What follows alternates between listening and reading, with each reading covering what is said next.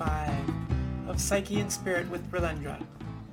I'm Rilendra, and today I'd like to read to you from another one of my articles from 2020. I'm going to be going through them chronologically here. Part of the reason I'm doing this, I've written these articles and I've had a number of people really respond positively to them and give me feedback that these articles, like, they were articulating what was inside them, but they couldn't figure out how to say. That maybe they were feeling alone in noticing certain things that were similar to what I was putting out there, not being able to talk about it. And some people also, fewer people, but some people have had an experience with these articles that really contributed to them changing their perception, opening up to certain realities that had been not evincing themselves yet. But some of the folks who've been following my articles, have tried to share them and with some success, they've kind of gotten a following with them. But sometimes we'll try to share it with somebody, and this is how I got introduced to the acronym TLDR. I'm like, TLDR, what is that? Too long, didn't read. Because these articles, they tend to be long-form articles. And it's not even just things that are too long that people don't read. Like, a lot of people just don't read anything anymore. They just don't read. Our minds have been atrophied by smartphones. And there's so many demands on our time. We're constantly chasing the next email that's going to demand this next thing. Some sort of two-factor authentication. We can't even sign into anything. We've got to have 500 passwords just to even use the internet. And then that's not good enough. Then they're sending an email or a text message. Now they're trying to force us into biometric identification just to use certain websites. You got to get your face scanned by the machine. Well, this is not for your security. I can promise you that. This is for the security of the technocratic oligarchs. But that's another story. The point I was trying to make is that I wanted to read these long-form articles out loud and record them on video, so that for people for whom it's a barrier to read the articles themselves can engage with them as a podcast, listen to it while doing the dishes, play the video. You might just be listening to the video, but maybe you want to see my face and see my gestures and my ways while you listen to me talk. I know I've listened to a lot of videos and watched a lot of videos, especially over these past 2 years. That's a lot of what's helped open my eyes. So, I'll be going through them all. But today I'd like to read an article I wrote in October. I believe it was October. Yeah, it was October of 2020. This one's called The Sacred Left and Right, or Deliverance from the Loving Embrace of the Machine. And yes, in October, so this was just, the election was coming up, right? The big 2020 election. And so this question of who are you going to vote for? Which side are you on? Was really up. And I'd been part of the left for 20 years and was suddenly no, this has all gone horribly wrong. But what am I going to do politically? Well, I was having discussions about it, and I wrote this article. So, without further ado, here it is, The Sacred Left and Right. Now, I've recently experienced a sea change in my politics, finding the waters of belief to have drastically shifted around me. In February of 2020, I believed myself to be firmly rooted in the left, as I had been for about 25 years. And I'd even considered myself a denizen of the far left, all the way back since 2001. And I thought being on the left was all about freedom, dignity, liberty, equality, and democracy. And that was where I belonged, in opposition to authoritarian forms of governance, action, thought, and belief, which I associated with the right. I had thought being on the right was something that made sense for your pocketbook if you were a millionaire or richer, and that otherwise it made no sense to be on the right, unless your primary political motivation was a cultural issue that was unpopular on the left. Usually an expression of either religious, racial, or gender bigotry of some kind that you wish to impose on the whole of society. As alienated as I now feel from those on the left, who still think about left and right the way I used to,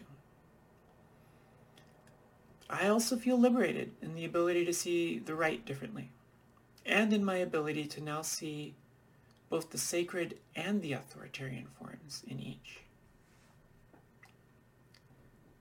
The COVID lockdown was the activating factor that changed everything for me.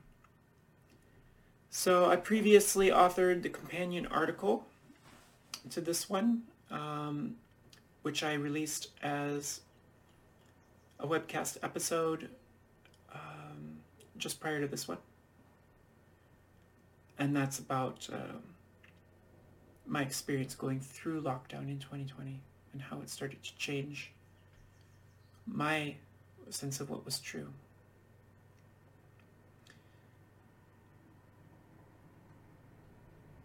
And I understand that some will believe that COVID's much more dangerous than a regular infectious disease. And I do agree that it is slightly more dangerous. But I disagree that it is much, much more dangerous.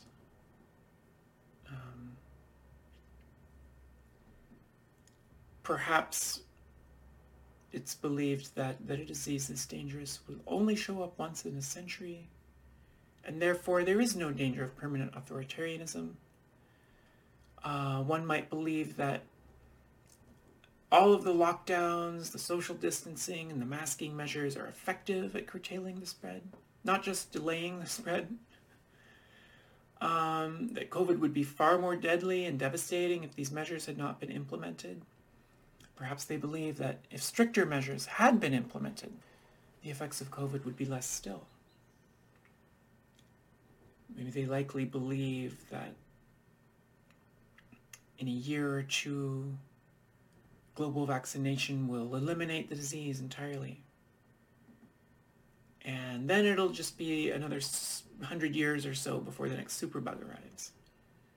So it's just like one of those once-in-a-century things where we just suffer through for a few years and that's it. Our leaders will willingly give us our rights back, and we won't have to insist on them.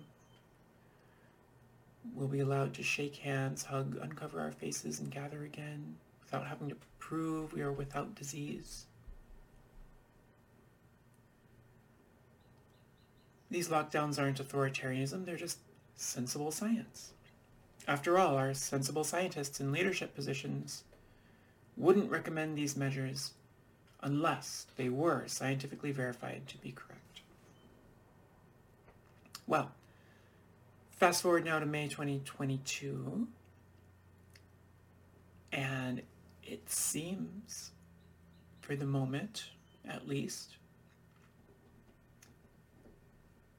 that regular life has resumed. The measures have been removed, with the exception of vaccine passports, which many places still have. So that's a whole question. But the other ones, the social distancing, the masking, the lockdowns,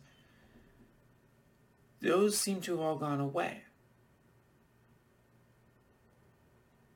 But I don't know how much you trust in that, my dear viewer/listener.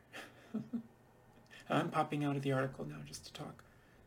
But I don't know if you've seen or heard what's going on in Shanghai, in China. City of 30 million people under harsh authoritarian lockdown again. Is it just a matter of time? We're going to wait till next flu season in November and then find these things get rolled out again? Is it preparation for something else? I don't know.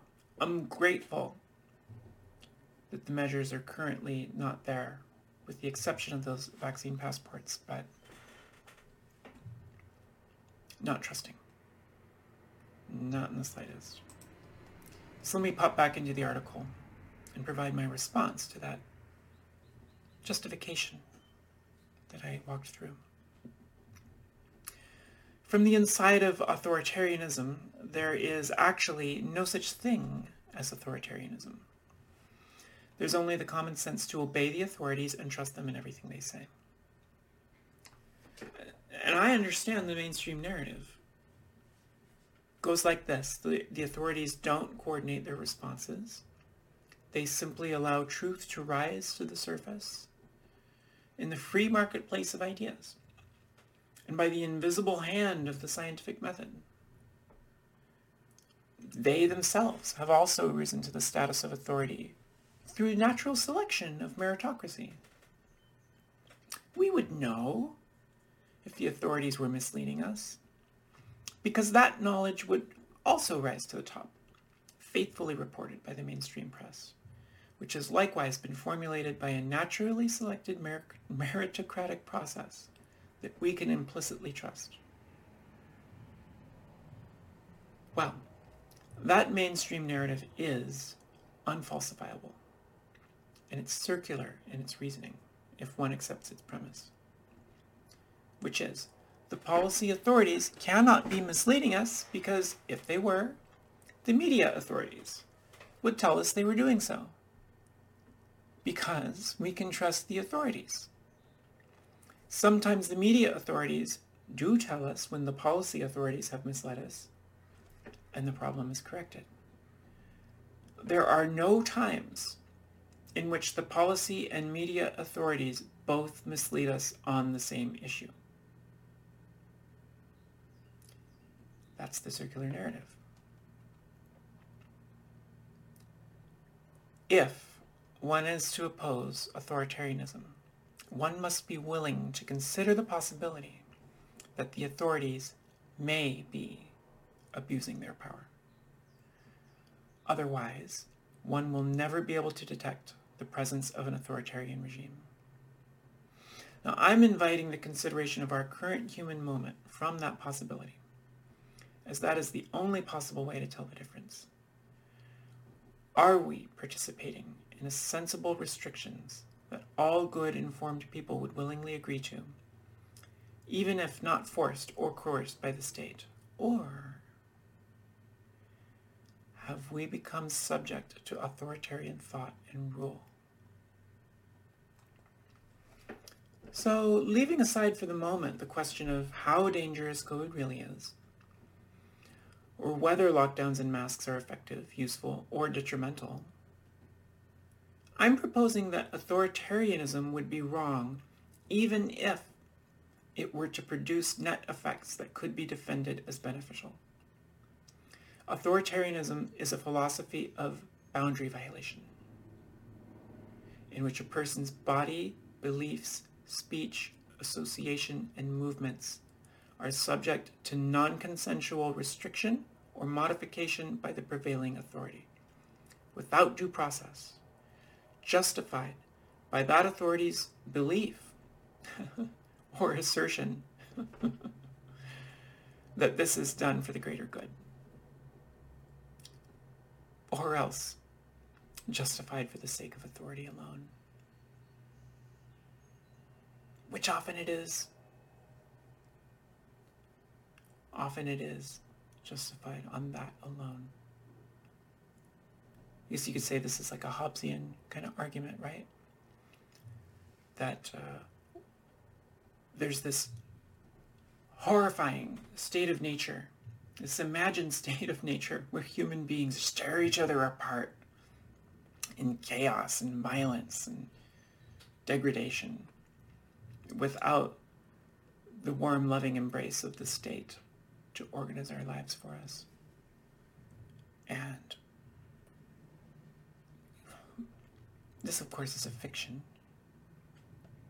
It's well established by now and well known by now that indigenous societies all over the world have been able to operate, and the people in those societies living in harmony with nature, without a state, without a king, that they can flourish and live good lives. Full lives, full human beings.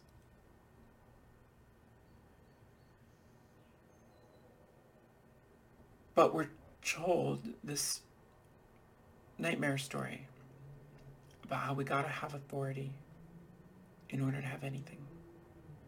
And so therefore, we've got to obey authority, right or wrong. So if we don't obey authority, then there is no authority. So you gotta obey. Well, that's a Hobbesian view, but democracy offers an alternative philosophy in which authorities may not violate these boundaries, other than in the mutual enforcement of the sovereign boundaries for all people and with due process. And when I'm talking about democracy here, like, don't get confused. I'm not talking about mob rule. I'm not talking about 51% of the people voting anything into law. No, I'm talking about a system that does have the vote and then also has protections for minority rights, individual rights, natural sovereign rights. That's a democracy. And it might be argued that if someone's shown to actively have a contagious infection, it would be democratically permissible to quarantine them against their will. Or if strong evidence existed for the efficacy of masks, with widespread agreement with that evidence, to compel that person to wear one, but only for the duration of the infectious period, and only if it was an infection that was truly dangerous.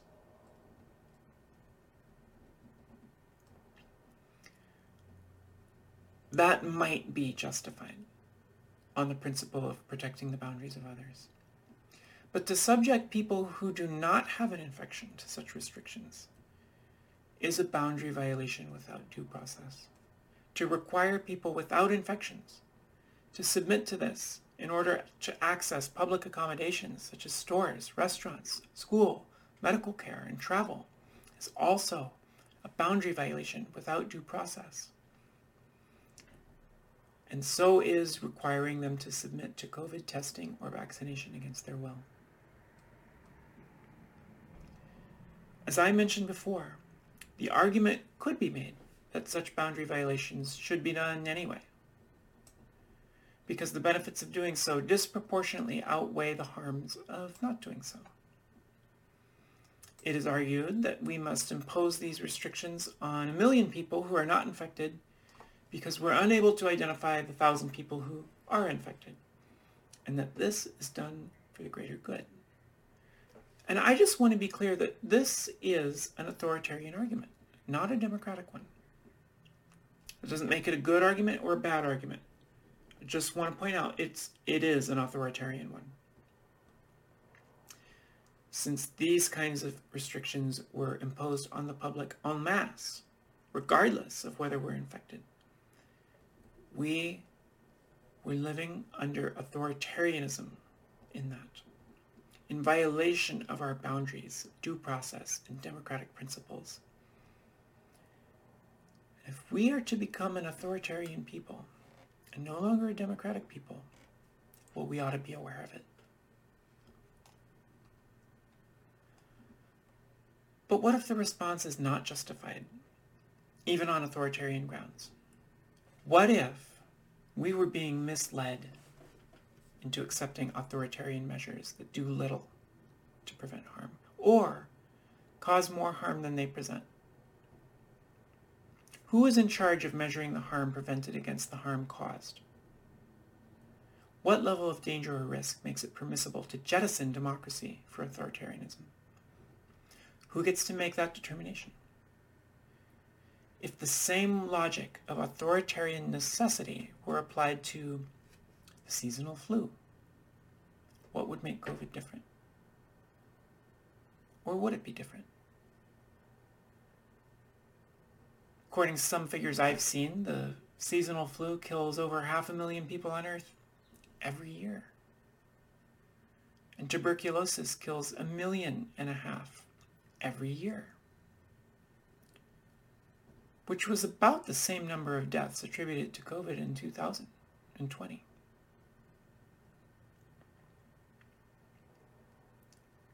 And if that's the case, then perhaps we should accept authoritarian rule over our bodies at all times, permanently, forever. But if we don't accept that, how will we know where to draw the line? And how do we know that line has not been redrawn for us in 2020 at the level of ordinary risk, or slightly higher than ordinary risk? If that has happened, and we accept that precedent moving forward, then we have adopted authoritarianism as the ongoing and permanent paradigm for human governance, applicable in all situations of ordinary risk. In the US and in other democracies, our mainstream and social media systems have not permitted this debate to occur. This debate regarding the most fundamental democratic and human rights of the people is absent from the news, except on some right-wing news outlets, has been banned and censored by Google, Facebook, Twitter. The authorities declare that protests and assemblies in opposition to lockdowns are illegitimate, even as other protests and assemblies addressing different issues are permitted or encouraged. If anything is a signal that authoritarianism has replaced democracy, well, this is it. And it's what I'd like to explore here. In terms of political alignment, I've found that in the US it is the political left that had almost uniformly endorsed the authoritarian response. And much of the right did so as well. But there was a contingent on the right that is and was questioning and resisting, with almost nothing of the kind found on the left. And that was a big surprise for me. Having aligned myself with the left for decades in opposition to authoritarianism and in support of democracy, well, I would have expected a larger portion of the left to be questioning and resisting this than on the right. And so I wonder, has something happened to the left? Or was I simply wrong about what I thought the left was for all those years? Well, people who hold my views on COVID have been largely demonized by those on the left. We are ridiculed, dismissed as right-wing, ignorant, selfish, delusional, psychopathic. I would often hear in 2020 people making those kinds of comments about COVIDiots and so forth, assuming that I agreed with them. They had no idea that I'm one of the people they despise. After all, I seem like a reasonable, intelligent person. It's unthinkable that I would oppose the way society responded to COVID. Well, my opposition to lockdowns, social distancing, mandatory masking, and generally speaking, biomedical authoritarianism is the most important political issue to me of my lifetime. And I've been fortunate to live for over 40 years in a largely democratic and free society, despite its flaws. And I've never been subject to anything approaching this kind of government intrusion on my life before, enacted at the most personal level. Not even when I lived in China for 7 months. It's not just COVID. I do believe something has changed in people's attitudes about democracy over the years. I remember being a kid growing up in the 80s and 90s. There was this common phrase people would say, "It's a free country." It was the kind of thing you might say in response to someone courteously asking permission to share their opinion with you, sit down next to you, or maybe take off their shirt in your presence. And then you'd say, "It's a free country." You know, some dude is coming by, it's summer day, outside, he's like, "All right, if I take off my shirt," and hey, it's a free country. All right, if I sit down here, it's a free country, right? People would say this. The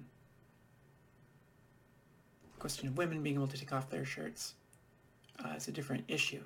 And in that sense, it wasn't, and still isn't in most places, a free country.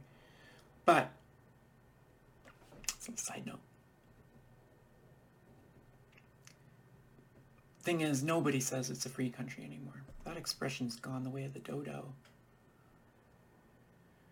I think I stopped hearing that expression around the time of 9/11 and the War on Terror. Not only does the country not feel free anymore, it no longer seems like a popularly held opinion that it ought to be free. Well, I would rather live in a society where it was legal to discriminate against me for being queer than to live in a society like the one we have now, or the one that was established during these lockdowns that we apparently have a reprieve from at the moment. The civil liberties and personal rights have been extinguished in favor of the collective's right to impose preemptive biological security measures on any individual. I'd rather live in a society where the rich own everything, and I can't even afford medical care, than accept a social order where people agree that from now on, we must stay 6 feet apart from others and wear masks everywhere. Or at least that it is better to do so anytime we are commanded to by the medical state media authorities.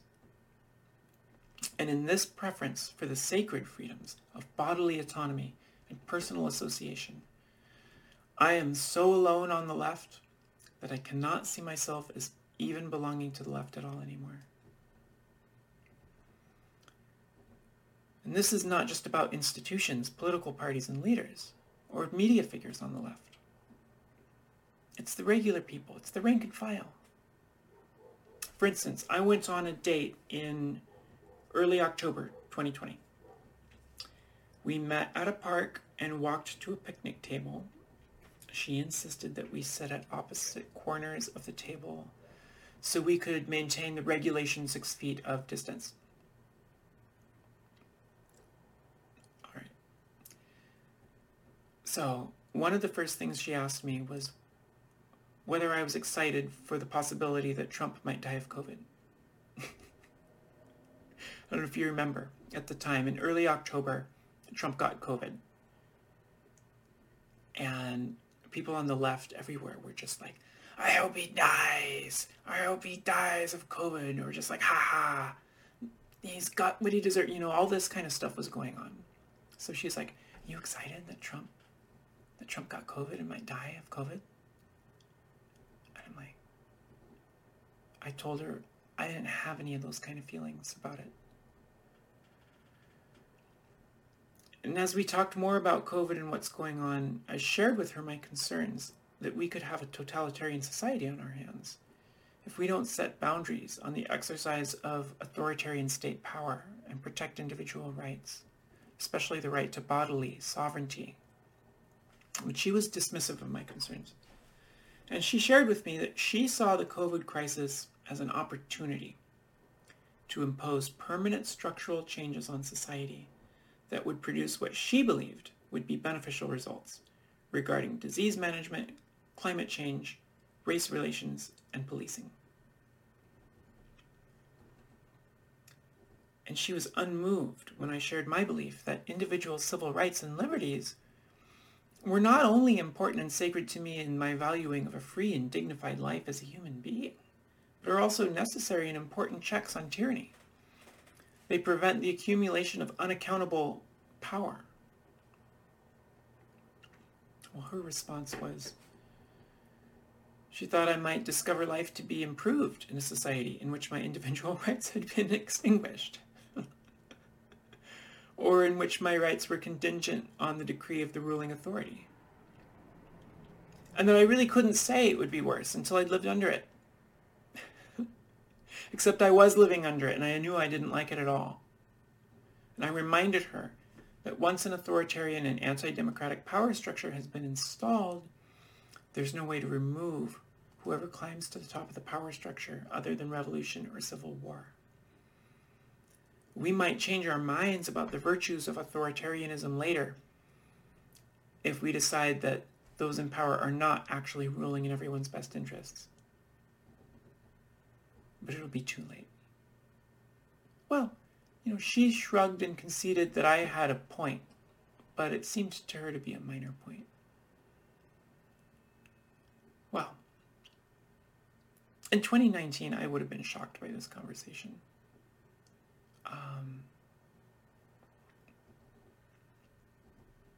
Especially the way it started, which is like cold-heartedly like wishing for the death of somebody as like something that should be so universally agreed upon that it's a great way to like start a date out. Like, hey, I just thought of something we can both agree on. Don't you really hope that person dies of a disease? It's like, are you aware of what you're saying? It doesn't, I know you really hate Trump. I know you think he's the devil incarnate.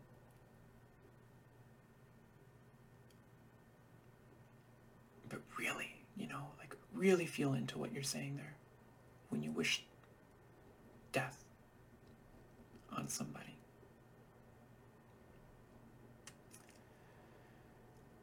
But yeah, I've come to expect this kind of attitude from those aligned with the left, where I once would have been shocked. That anecdote was just one example, but I've encountered similar versions of this over and over since the pandemic was declared, the lockdowns were declared. And I've noticed a hostility to democracy expressed in other areas of discourse on the left, particularly on the issues of race and BLM. I live in Portland, Oregon, the beating heart of Antifa and the BLM protests and riots in the United States. We had the record, right, for the continuous demonstrations. We're just out there. Antifa was out there every night, for like months in 2020. So yeah, it's sort of like front row seats to the theater. And, after the 2016 elections, when Trump, was first put in, a good friend of mine denounced electoral democracy entirely and joined an Antifa-aligned group. And I've had the chance to discuss politics with him and with many other friends and acquaintances involved with or strongly supportive of the Antifa and BLM movements on the Portland hard left. So one increasingly common thread on the far left is the denouncement of liberals and liberalism.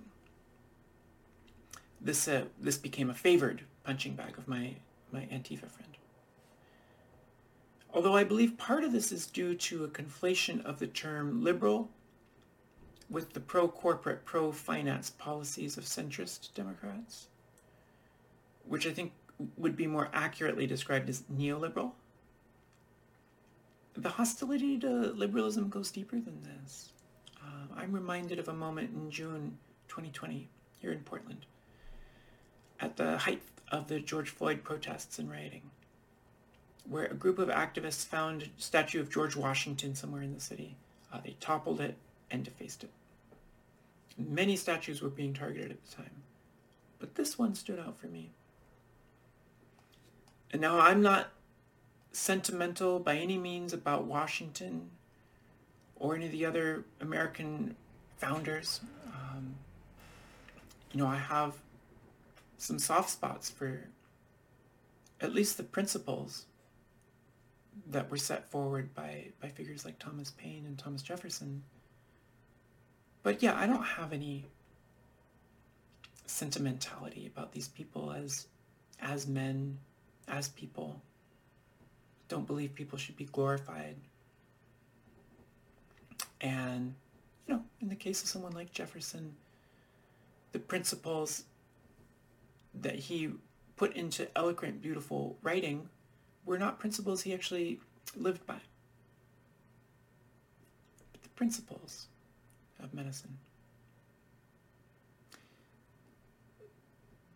Setting all that aside, when the statue of Washington came down, I found myself disturbed all the same, without any special feelings about Washington. I don't have rose-colored views for the man. Setting aside all the valid critiques one could make of George Washington, what was more important to me was what Washington represents to the country. More than any other single person, he represents the Republic itself, founded on the principles of liberal democratic governance and rights. Yes, those rights were withheld from all people except white property-owning men at first. But the franchise gradually expanded over the years to all people, as the country increasingly lived up to and embraced those principles of liberal democracy that were there from the beginning. And in every case of this successful expansion, it was achieved by appealing to those founding principles. So, what does it mean to chuck old George onto the trash heap of history, to deface and dehumanize his image while doing so?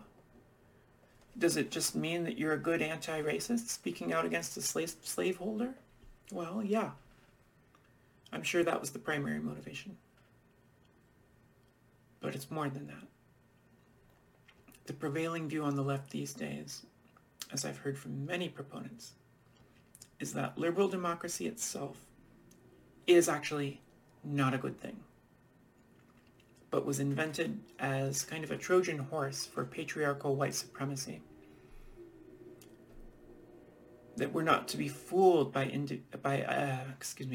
ideologies of individual rights, because the liberal colonizers hide behind those notions of rights and equality in order to perpetuate continued evils through manufactured consent. In fact, the left now argues that we should toss equality itself on the scrap heap. It's to be replaced by equity. With equality, the state prohibits discrimination in application of the laws and access to public accommodations so that every citizen has equal access to the democracy. And people will be left free to create their own lives and relationships. But this is seen as insufficient on the left now, because equality is not able to stamp out the prejudice in people's hearts and minds, nor is it able to prevent them from acting accordingly in their private lives. With equity, the authorities step in with a heavier hand, assuming that any difference in the outcomes of people's lives must be the result of demographic identity-based oppression, and therefore the authority is justified in any action intended to impose equal outcomes among members of disparate identity groups. It's not just that Washington was a slave owner that makes his image offensive. It's his status as an icon of liberal democracy. Liberal and democratic values are to be understood as a cloak for the true agenda of patriarchal white supremacist oppression. Distribution of equity must take precedence over individual rights. In fact, individual rights are rendered meaningless other than to the extent to which they can be justified by an appeal to equity. Well, I've noticed that this doctrine of equity has also shown up in the COVID ideology. We are always implored to prioritize or center, in the prevailing vernacular, of equity, to center the safety of those who are at most risk of death or harm from COVID. This centering trumps all other considerations. It would be inequitable if the vulnerable quarantined themselves voluntarily, while the hale and hearty were free to take their own risks, building immunity in the process and reducing the risks they pose to the vulnerable.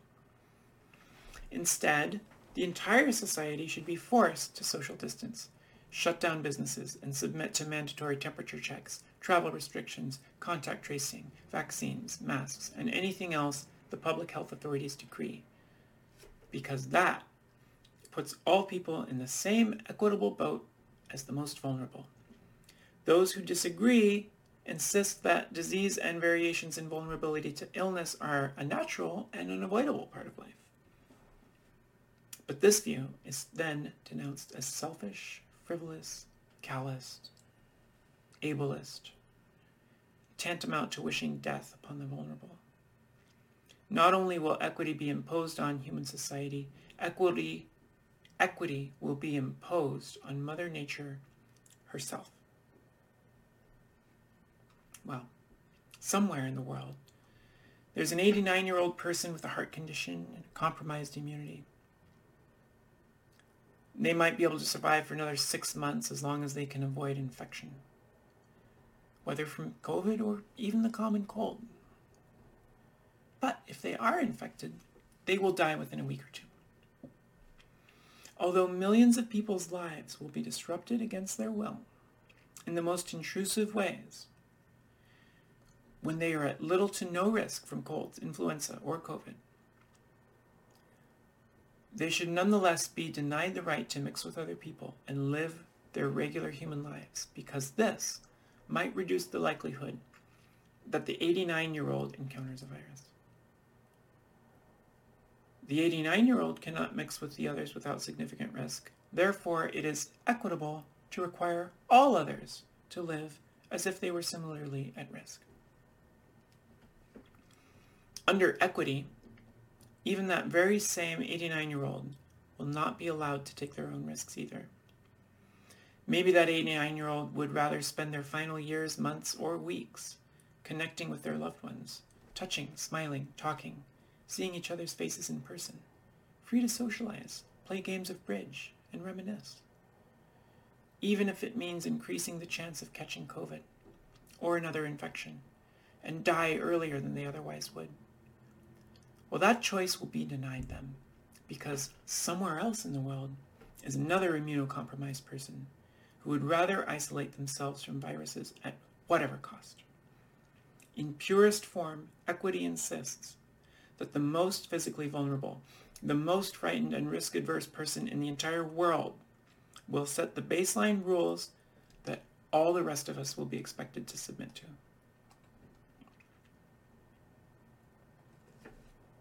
Another recent trend on the left is that one's opinion is not really considered valid on anything unless it comes from a personal experience of loss or disempowerment. And so, in the interests of communicating with the left, I'll share this. My mother died from a coronavirus. Or at least she died from the common cold, which is often a coronavirus. And she was receiving intensive treatment for a cancer that had metastasized. And it was predicted she only had 1 year to live, even with the treatment, and would die earlier without it. Well, the intensive treatment killed a lot of the cancer inside of her and also suppressed her white blood cells and immune system, leaving her immunocompromised and vulnerable to the common cold, which she was unlucky enough to catch while in the hospital receiving this treatment. The cold ravaged her system, She lost the ability to breathe without a machine. She lost the ability to open her eyes or speak. And she died about 2 to 3 weeks later. I had the chance to see her just for a few days before her death came, but she couldn't open her eyes or speak at that point. I think she might have been able to hear me. Now that was back in 1994. We didn't have social distancing or general lockdowns in those days. But immunocompromised people like my mom were still dying from viruses. And there's an argument from an equity standpoint that social distancing should be made a permanent feature of human life in order to provide ongoing protection for people like her. If those restrictions had been in place in 1994, and if they were effective, maybe my mother would never have caught that coronavirus. Maybe she would have been able to live for 1 year more. An extra year with my mother would have been priceless to me. But even so, I can say this. I would not wish that the rest of the world be forced to live at 6 feet of distance from each other, faces covered by masks and all the rest of it, even if that would have successfully prevented her from contracting that infection. I'm certain she would not have wished this fate on the world either. But even though my personal experience of loss gives me permission to speak on this issue, according to the equity left, my wishes and her wishes would still not prevail in that system. Because somewhere in the world, there's a kid that would wish to impose this fate on the world for 1 more year with her mother. Or somewhere in the world, there's a mother who would impose it on the world for herself. As long as there is at least one who would wish it, we are all compelled to comply. As the now disgraced Andrew Cuomo instructed us back in March of 2020, any measure is justified as long as it saves just one life. There cannot be a clearer, more concise summation of authoritarianism possible. If we dissent, we are heartless, callous, and selfish. Even though we would also selflessly choose our own death, rather than extend our own life at the expense of the world's freedoms. Meanwhile, some members of the compassionate, soft, and selfless left pump their fists, hoping for Trump's death from COVID, citing karma or just desserts. Well, I recognize the equity doctrine as having roots in Marx's from each according to his abilities to each according to his needs. And it seems like a great formula on the surface. It did to me when I first heard it as a junior high student. And it continued to seem like a great idea to me until recently, when I started to realize what it can mean when taken seriously and implemented, as illustrated above. I think there's still a good argument for it when limited to wealth redistribution and antitrust enforcement.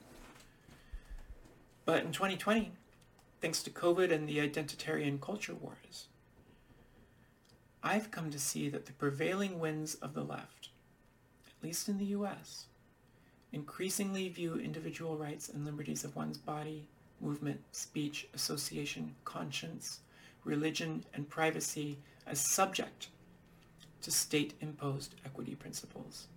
And that is a recipe for totalitarianism. I'm now met with scorn by left-leaning people when I speak of the importance of individual rights and democracy. This is increasingly seen as a right-wing artifact of imperialist, colonial, capitalist, white supremacist, or patriarchal culture forms. On the far left, to insist on the value and importance of such things is to brand yourself a dreaded liberal. On the center left, these values are just shrugged off as irrelevant. The neoliberal center left has put its faith in meritocracy, a religion of academic scientific, financial priesthood that sorts through its supplicants, admits the worthy into the Ivy League and to equivalent prestigious institutions, indoctrinates them with truth, filters out those who are unresponsive to the truth, and then plugs the rest into positions of power in medicine, finance, government, media, law, and science. We are meant to trust in this system and in its ability to produce people with more knowledge, wisdom, and intelligence than that of the public at large. And we are meant to obey their declarations of what is true and what courses of actions to take. Democracy is not only unnecessary, it's a detriment, unless people agree to vote the way they've been instructed to vote. On all sides of the left, there seems to be an agreement that a socio-political medical order ought to be imposed over the objections of those advocating for individual rights and democratic values. So again, I return to the question, how can this be? What am I now to understand about the left that I did not previously understand? What is the left? Well, the term left has its origins in the French Revolution, referring to those on the left side of the National Assembly who opposed the authority of the monarchy, nobility, and church, in favor of vesting authority in the people, whereas those on the right side of the assembly retained loyalty to these traditional institutions of power and rule. This original definition still seems like the best and most relevant way to look at the right and left. Either wing could be on the side of dictatorship or democracy. It's just a question of whether they purport to rule in the name of the people or in the name of hereditary and religious traditions. Well, in France, the left soon prevailed in the contest for power. Soon after, it produced the authoritarian Reign of Terror, led by Robespierre, characterized by mass arrests and executions of accused counter-revolutionaries and other enemies of the state. Lest one dismiss this appellation of terror as derogatory towards Robespierre and those who followed him, it seems he actually claimed terror, the word terror, with pride, as a virtuous and necessary element of governance. In his own words, written while presiding over the Reign of Terror, quote, Robespierre, "If virtue is the spring of a popular government in times of peace, the spring of that government during a revolution is virtue combined with terror. Virtue without which terror is destructive. Terror without which virtue is impotent." Let's read that again. Virtue without which terror is destructive. Terror without which virtue is impotent. Terror is only justice prompt, severe, and inflexible. It is then an emanation of virtue. It is less a distinct principle than a natural consequence of the general principle of democracy applied to the most pressing wants of the country. So this is, an eloquent translation from the original French.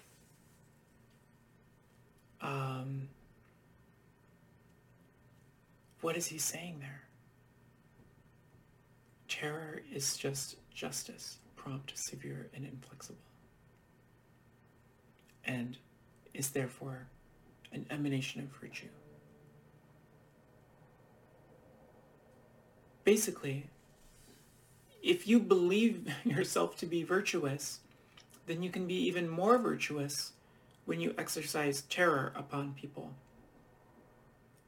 in your self-righteous judgment and violent executions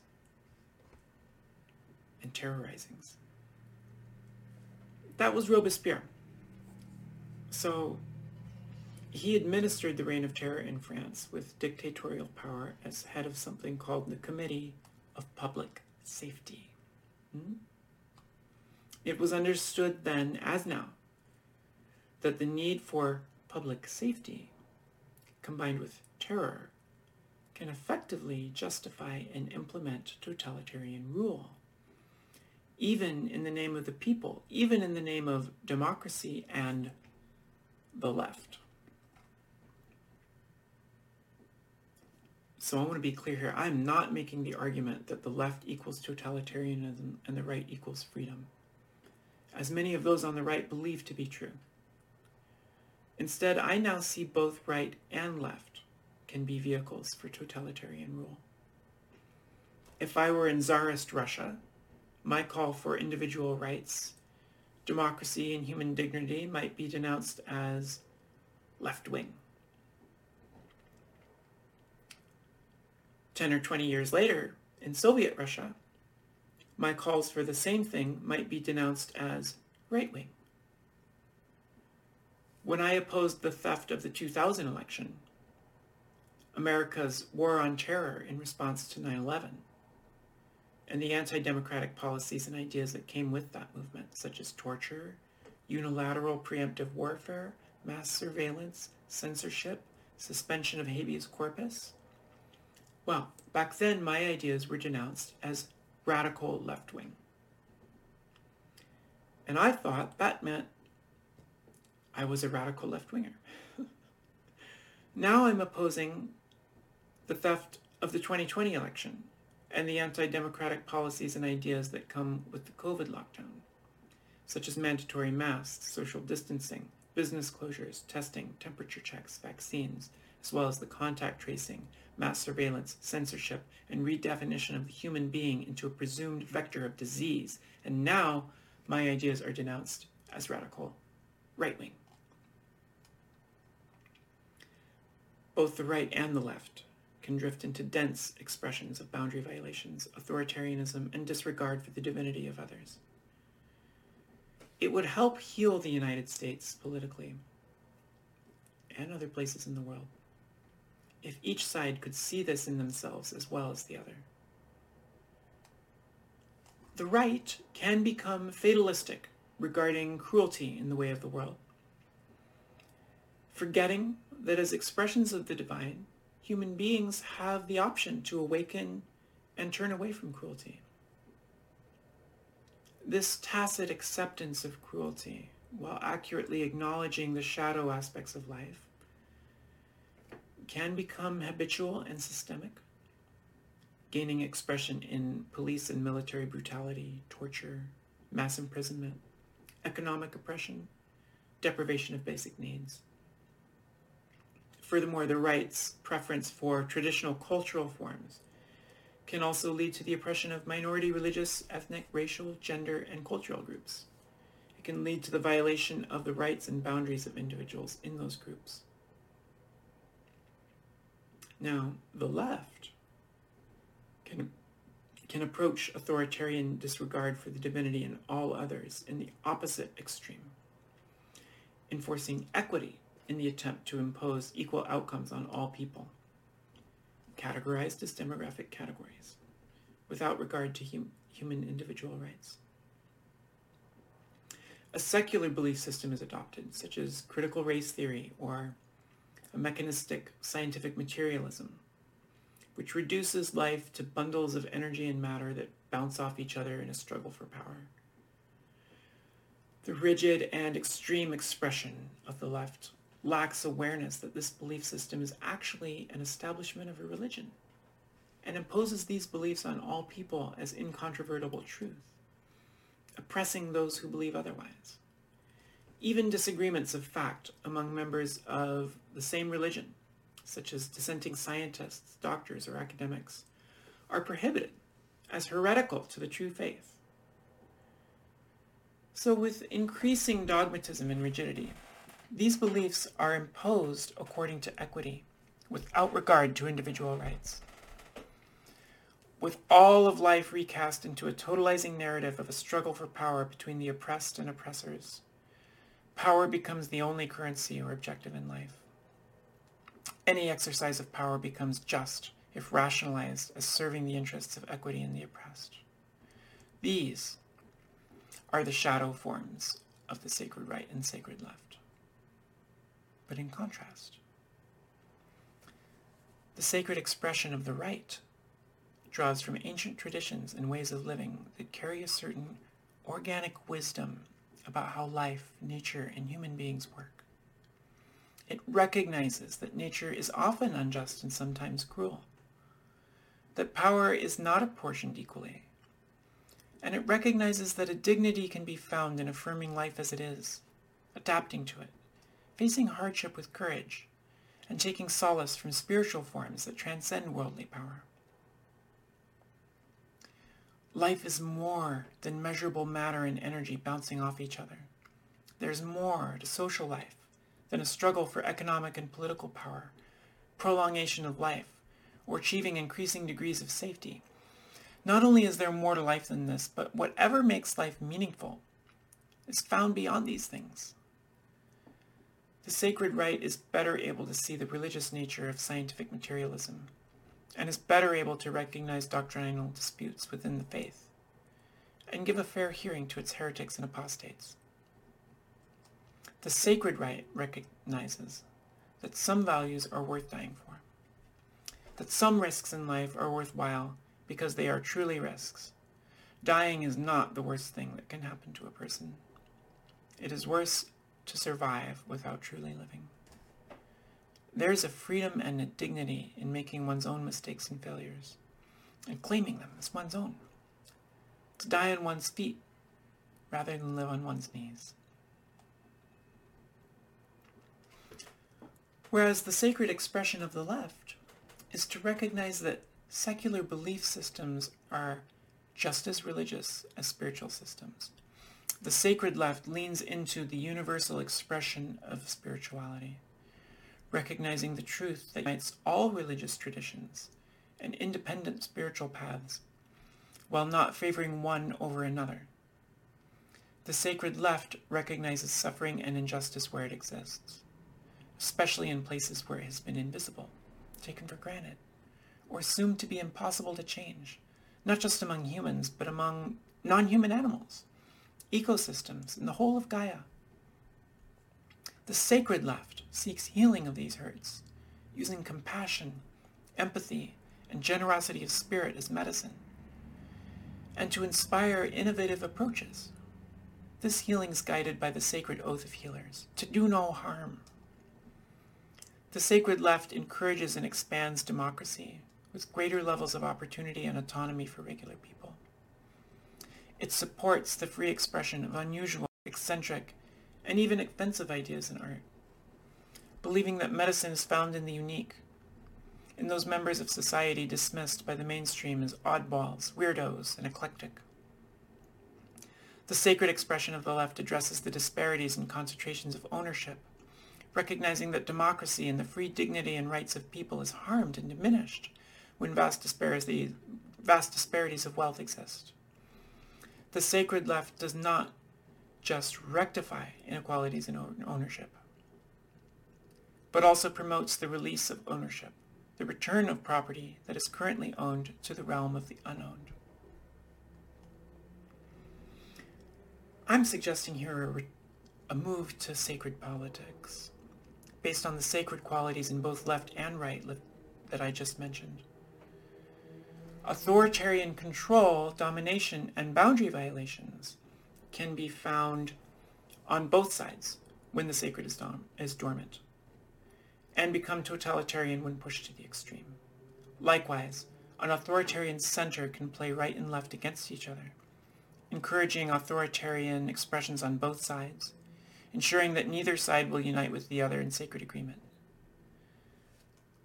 This is the situation I see playing out now in the US and elsewhere.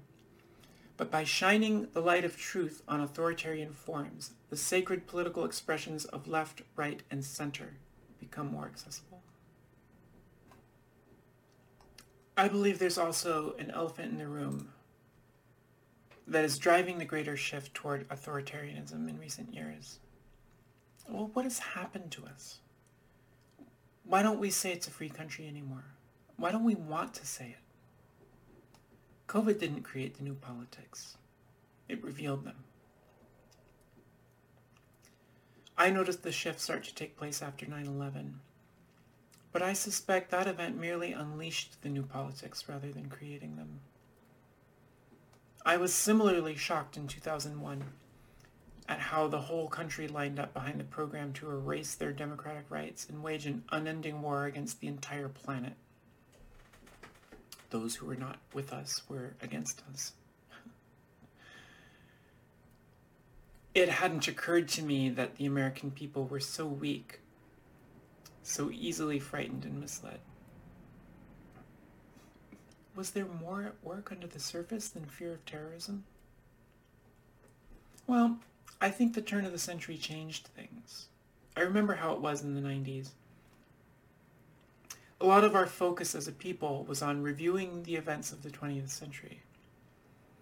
It was hard to imagine the future in a new millennium. The year 2000 had always seemed like this kind of ending point. But then it came. And we started looking forward at the next century to come, wondering what it would be like.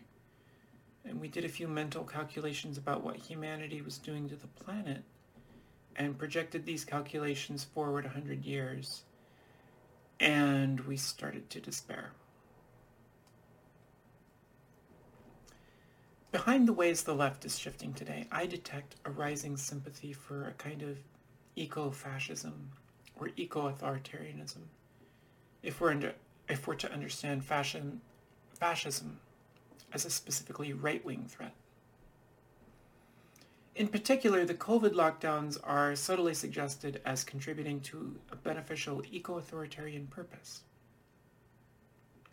I suspect this is the real elephant in the room that helps explain why the left and society at large have become friendlier to authoritarianism and more hostile to democracy in the past 20 years. It also helps explain why there seems to be a rump contingent on the right that defends liberal democratic rights. It is common on the right, at least in the US, to doubt that the world is truly in ecological peril due to human activities. But for those of us who agree that this ecological peril does exist, we're faced with the need for significant global change in human behavior to avert or mitigate ecological catastrophe. And as the decades progress without such a global change, the anxiety, the grief, the dread we feel compounds, as does our openness to drastic measures.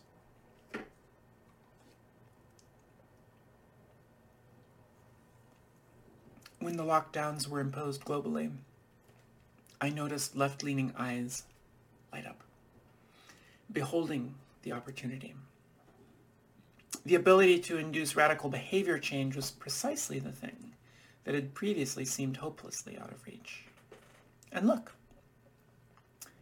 it has now happened overnight.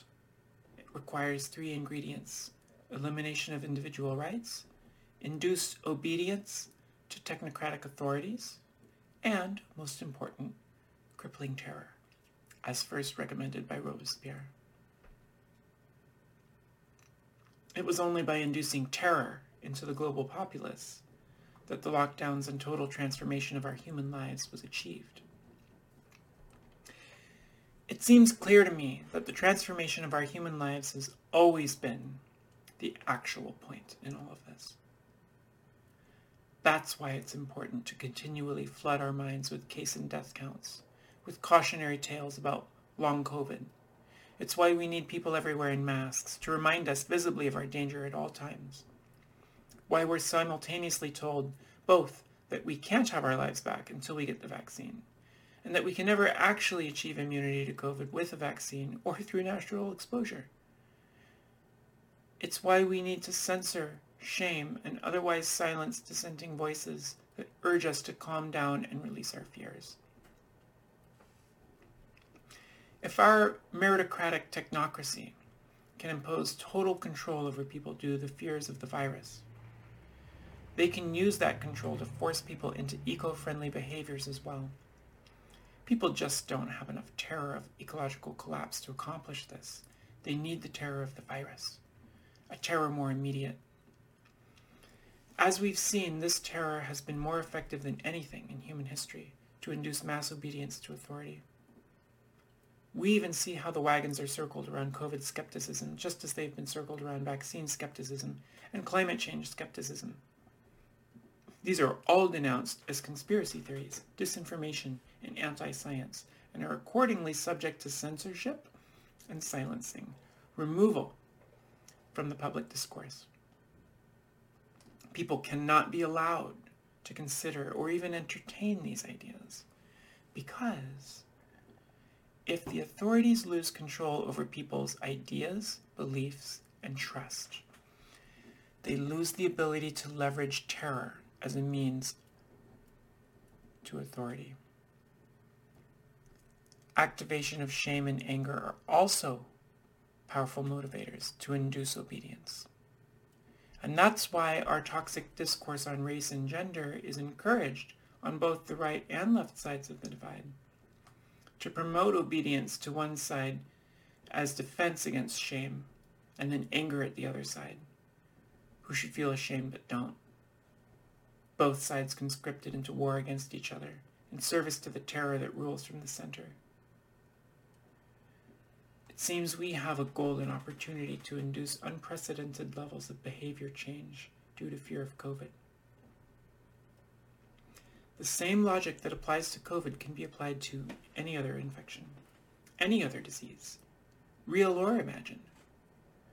That logic, as applied to infectious disease, from here on out, will result in a permanent regime of autocracy by the public health authorities over human rights and sovereignty. Since the public health authorities are one and the same as the meritocratic class at large,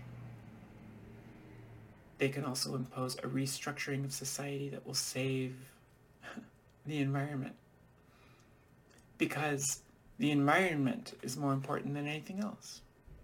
So it's worth it to surrender our rights and sovereignty to the technocrats. They will exercise their total power wisely and save us all. In fact, we can't trust regular people to vote on this and have a democratic say. We've already seen how they will fall prey to conspiracy theories in their ignorance and weak-mindedness.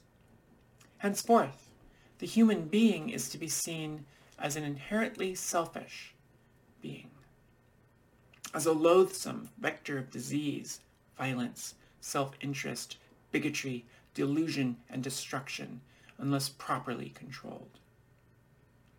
When fully obedient and controlled by the meritocracy, the human being can be transformed into an efficient unit of positive change.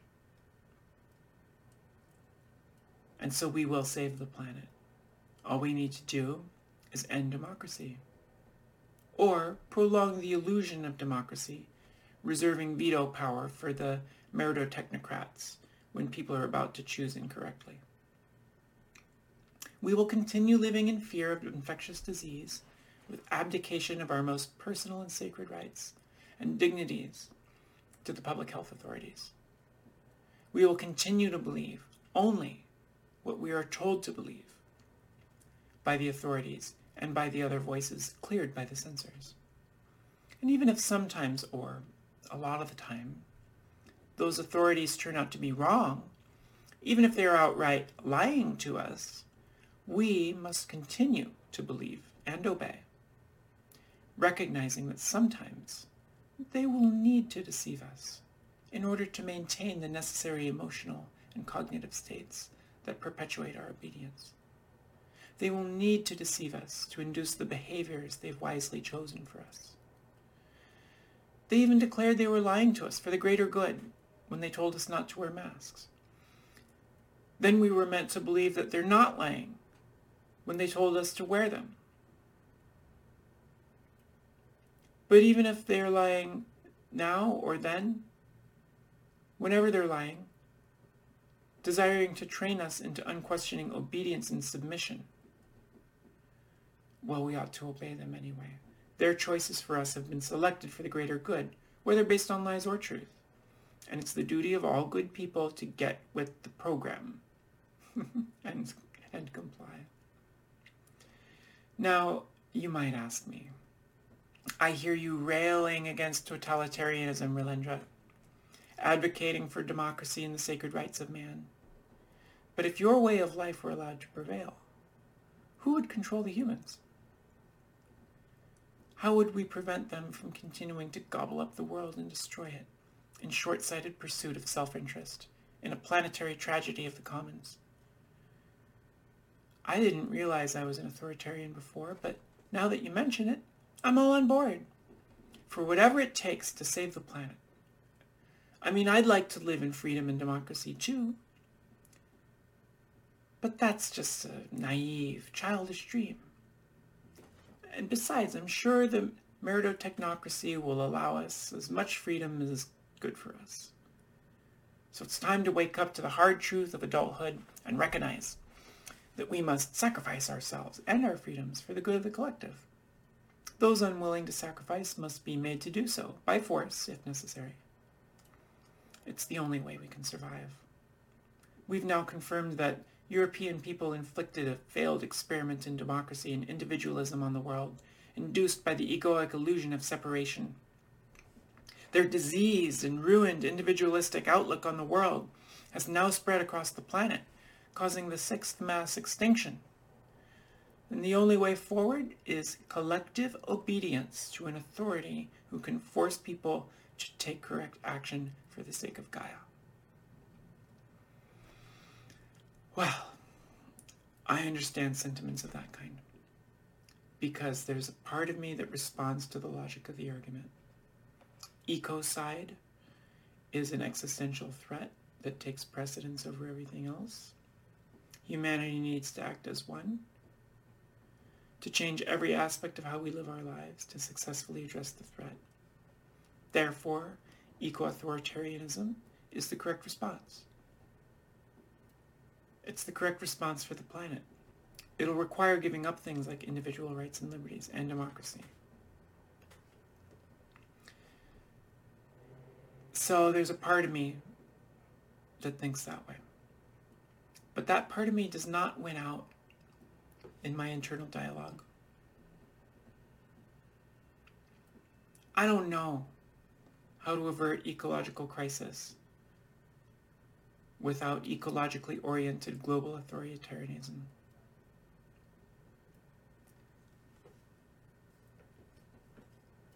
I also don't know precisely what level of danger we're actually looking at for the planet's ecology.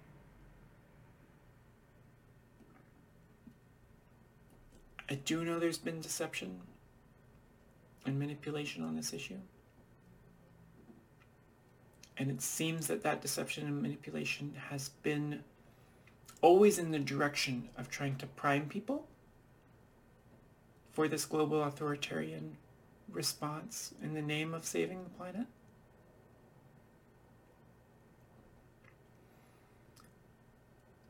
And even if those global technocratic authoritarians were actually ruling in good faith with their totalitarian powers, I'm still skeptical that they would be able to successfully reverse ecocide, even if they legitimately wanted to do it. Indeed, I believe it's likely that the types of minds our meritocratocracy elevates to power in such a system would choose the wrong responses. They would likely see the world as a mathematical equation to be solved. As more power and more force was applied, more adverse consequences would arise, and the crisis would continue to deepen. They would try to do things like geoengineer the atmosphere and the oceans. They would attempt things like genetic engineering of plants and animals. They would try to bioengineer human beings themselves. In fact, they are already attempting these kinds of things. They would try to redesign the entirety of Gaia to fit the mathematical model produced by the algorithms of AI supercomputers. And in the process, they would produce more dysfunction, disease, and ill health for Gaia and all her organisms, water, soil, and air systems. They would also do immense damage to human beings, not just as individuals, but to humanity collectively.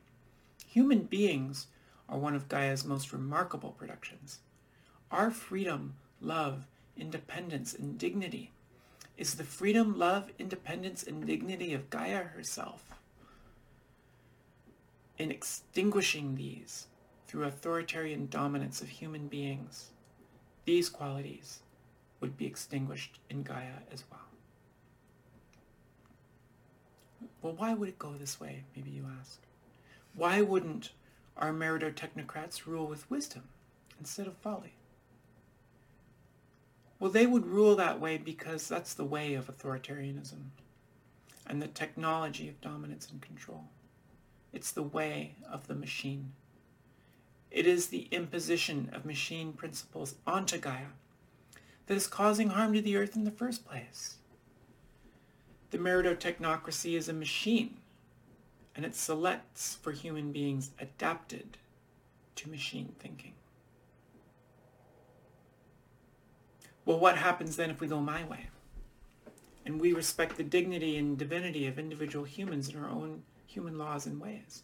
Well, my answer is that if we're able to pull that off, we also have a chance of respecting the dignity and divinity of animals, plants, land, water, air, and Gaia herself. And I don't see how we have a chance of seeing those qualities elsewhere if we're not able to see it and respect it in ourselves. And I don't have a plan for how all this works. I don't have a flow chart. And I admit that my suggestion is a spiritual call to trust in life, to trust in the light, to trust in love. There can be no guarantees there. I don't know how it plays out in the succession of events. Instead, I tune into those qualities of light, love, and life. And I maintain that it is wrong to force people to be apart when they wish to be together. It is wrong to force masks onto people when their trust in the need for masks has not been earned. It is wrong to silence people when they long to speak their heart. It is wrong to force or coerce medical treatment on people who do not consent. And I believe we can trust people to be free because we can trust Gaia, and people are part of Gaia. If we're faced with an extremely dangerous infectious disease, people will be able to tell, and they will respond appropriately. For instance, if there was a virus going around right now that killed 1 out of 3 people, it'd be obvious to everybody. I'd be keeping my distance from most people on my own accord. I wouldn't need my rights to be taken away, and neither would anyone else. If I thought masks were helpful to protect against or stop the spread of a disease like that, I'd wear one. I wouldn't need to be forced. If I thought a vaccine was a good risk to protect me against it, I'd take it. I wouldn't need to be forced. And I'm sure it would work the same way for others. The very fact that there is resistance to all these restrictions of our humanity shows that the evidence isn't strong enough to convince everyone that the restrictions are justified. If some people were convinced but not others, it would indicate a mid-level danger, and a mid-level degree of precautions would be adopted voluntarily, appropriate to the risk. We can trust people to be free. Or maybe we can't. Maybe we can't trust Gaia. She produced human beings, and that was a mistake. We can't trust people or Gaia either. We can't trust the wisdom of people to know when mixing with the others is a good way to develop immunity for ourselves and for the vulnerable others who will benefit from our immunity. And when the risk is great enough that we need to keep our distance. We can't trust people to fall in love with Gaia again if left to their own devices. We can't trust people to take action in harmony with and in service to her. But there's one thing we can trust. Even though we can't trust Gaia and we can't trust humans, we got lucky when humans discovered and invented machines. We can trust the machines.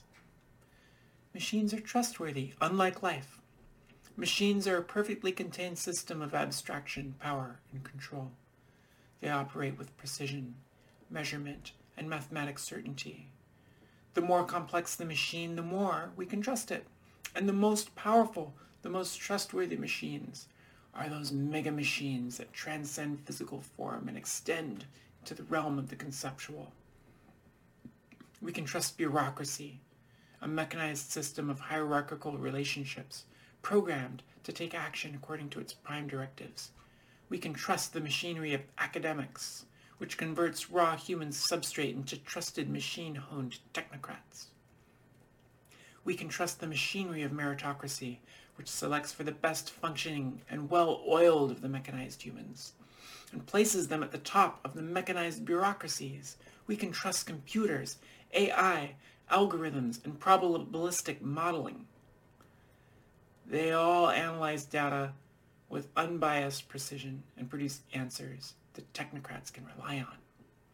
We can trust economics and finance, mechanized systems of assigning value to objects and actions that guide us into the most efficient and sensible allocations of our resources and energy. The good news is that humanity has already put its fate and the fate of Gaia into the hands of these machines. And the verdict is in from the machinery. Human beings and other forms of life are too unpredictable and irrational. They do not behave as they should. They are teeming with disease and contagion. They must be sequestered, quarantined, vaccinated, re-engineered, surveilled, and silenced with reprogrammed DNA. They must be improved by integrating machinery and algorithmic AI processes into their biology.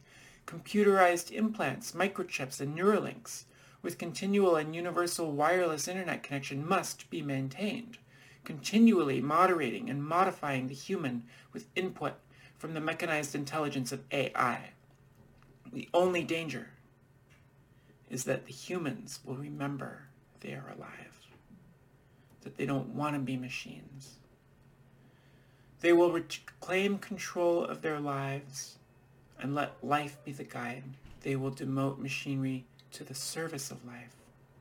Well, that must be prevented at all costs if we are to salvage the future.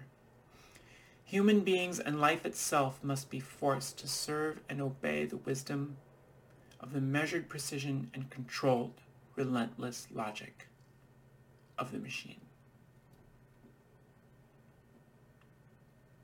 Or maybe that's not such good news.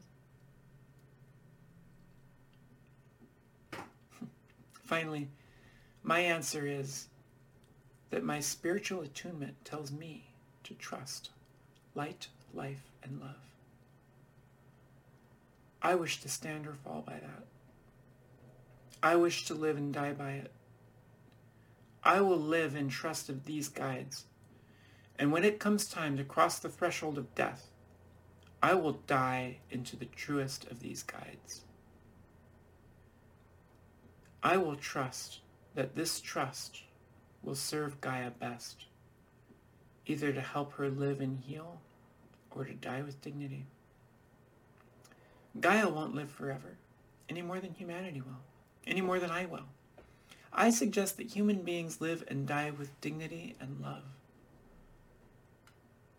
If we are really coming to the final years of humanity, I suggest that as we die out, we die together, in our sovereignty, holding hands, hugging, kissing, breathing, singing, dancing, and facing our fears with love and gratitude of being. And if we are not coming to the end of humanity, if humanity and Gaia continue to live for some time yet, I suggest we live together in our sovereignty, holding hands, hugging, kissing, breathing, singing, dancing, and facing our fears with love and gratitude and being.